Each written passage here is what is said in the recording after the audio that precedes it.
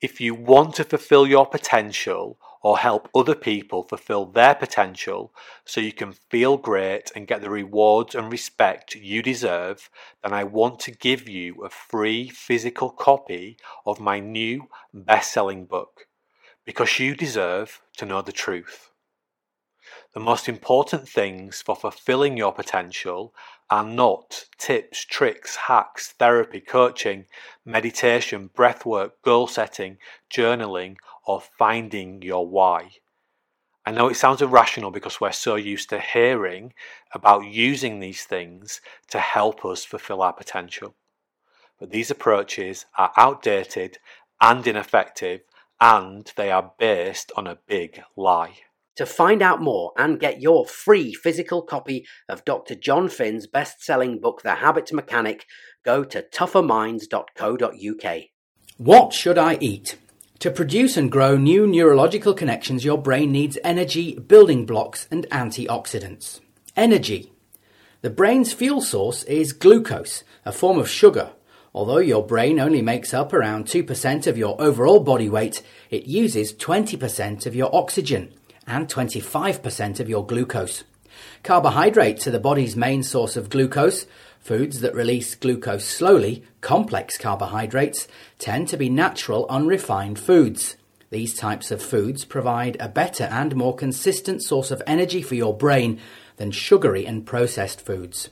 So you should always try to eat complex carbohydrates like green vegetables, whole grain or whole wheat bread, whole wheat pasta and brown rice, sweet potatoes, beans, lentils and peas. Building blocks. The brain is a fatty organ and so needs fatty acids to make it work properly. Specifically, the brain needs omega-3 and omega-6 fatty acids. So your diet should contain these if you want your brain to work well. Typically, we eat too much omega-6, but not enough omega-3.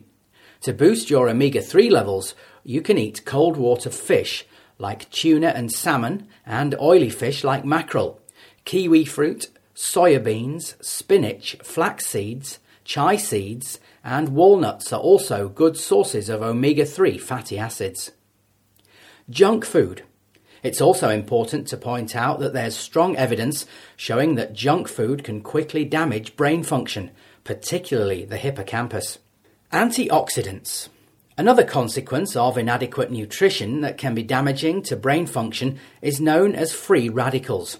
However, a group of molecules known as antioxidants can be used to combat the negative effects of free radicals. Antioxidants include vitamins E and C and alpha-lipoic acid. Foods that contain vitamin C include oranges and other citrus fruits, red peppers, kale, broccoli and strawberries. Foods that contain vitamin E include almonds, spinach, sweet potato, avocado, chard and trout.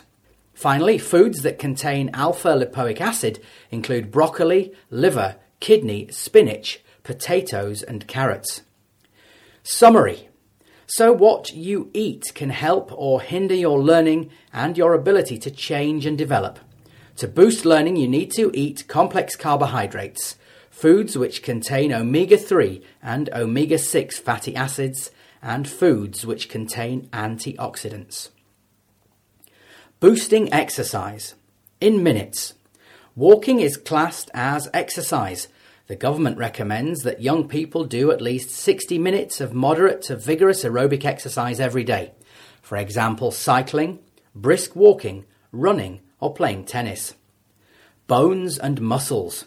The government recommends that on 3 days per week, young people do exercises that encourage strong bones and muscles. For example, swinging on playground equipment, hopping and skipping, and sports such as gymnastics or tennis. Sweating. It's important that your exercise makes you sweat or perspire. Walking quickly is a good way to do this. Trackers. There are many apps and physical activity trackers available that can be used as helpful ways of triggering and tracking beneficial levels of exercise. Sleep insights. Consistent sleep patterns. The time you get up in the morning has an impact on the time you go to sleep in the evening. So it might be difficult to fall asleep early on a Sunday night if you overslept on Sunday morning. Keeping sleeping habits regular throughout the week is important for good, consistent sleep. Exercise.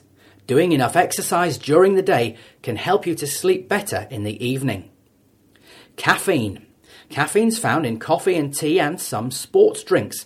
How much caffeine you consume during the day and when you consume it can make an impact on your ability to fall asleep.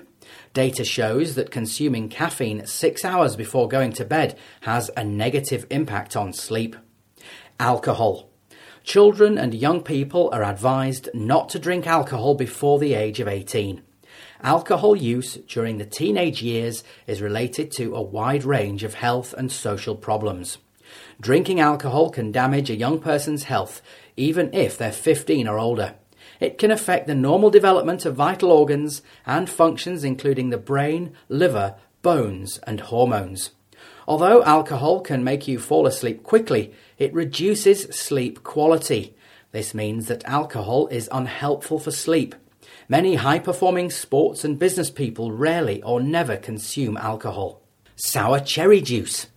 Research studies in adults show that those who drank 2 glasses of sour cherry juice per day achieved an extra 34 minutes of sleep per night. These studies claim that sour cherries contain high levels of melatonin, a hormone responsible for sleepiness. Food. Eating small carbohydrate and protein snacks before bed can aid a good night's sleep. Social media. Checking social media before bed can make you feel anxious and therefore make it difficult to fall asleep and get good quality rest. Technology. The light produced from your smartphone, tablet or laptop can make your brain think it's daytime. So using your electronic devices up to 1 hour before you go to bed can inhibit sleep. Hydration. Dehydration can make it more difficult to fall asleep and reduce sleep quality. It's recommended that men drink around 2 litres and women 1.6 litres of water every day. These are only average numbers and everyone's individual needs will be different. It's also important to remember that all drinks contain water, but that some will hydrate you and others dehydrate you. For example, caffeine, found in coffee and tea, is a diuretic which can cause dehydration. Room temperature. Sleep is triggered as body temperature reduces. If your bedroom's too hot, it'll be difficult to fall asleep. Getting back to sleep routine. Many people wake up in the middle of the night and struggle to get back to sleep. This becomes an unhelpful and unwanted habit. To break this habit, you should build a get back to sleep routine.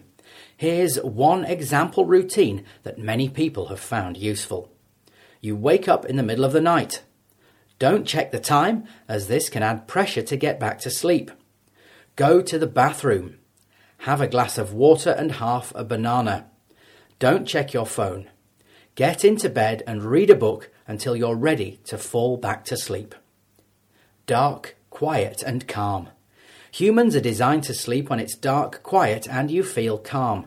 Make sure your bedroom and sleeping practices help you to promote all 3 factors.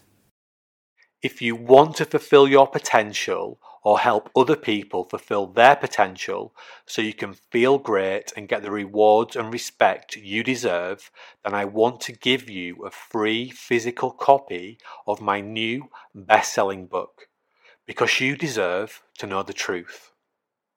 The most important things for fulfilling your potential are not tips, tricks, hacks, therapy, coaching, meditation, breathwork, goal setting, journaling, or finding your why. I know it sounds irrational because we're so used to hearing about using these things to help us fulfill our potential. But these approaches are outdated and ineffective, and they are based on a big lie. To find out more and get your free physical copy of Dr. John Finn's best-selling book, The Habit Mechanic, go to tougherminds.co.uk.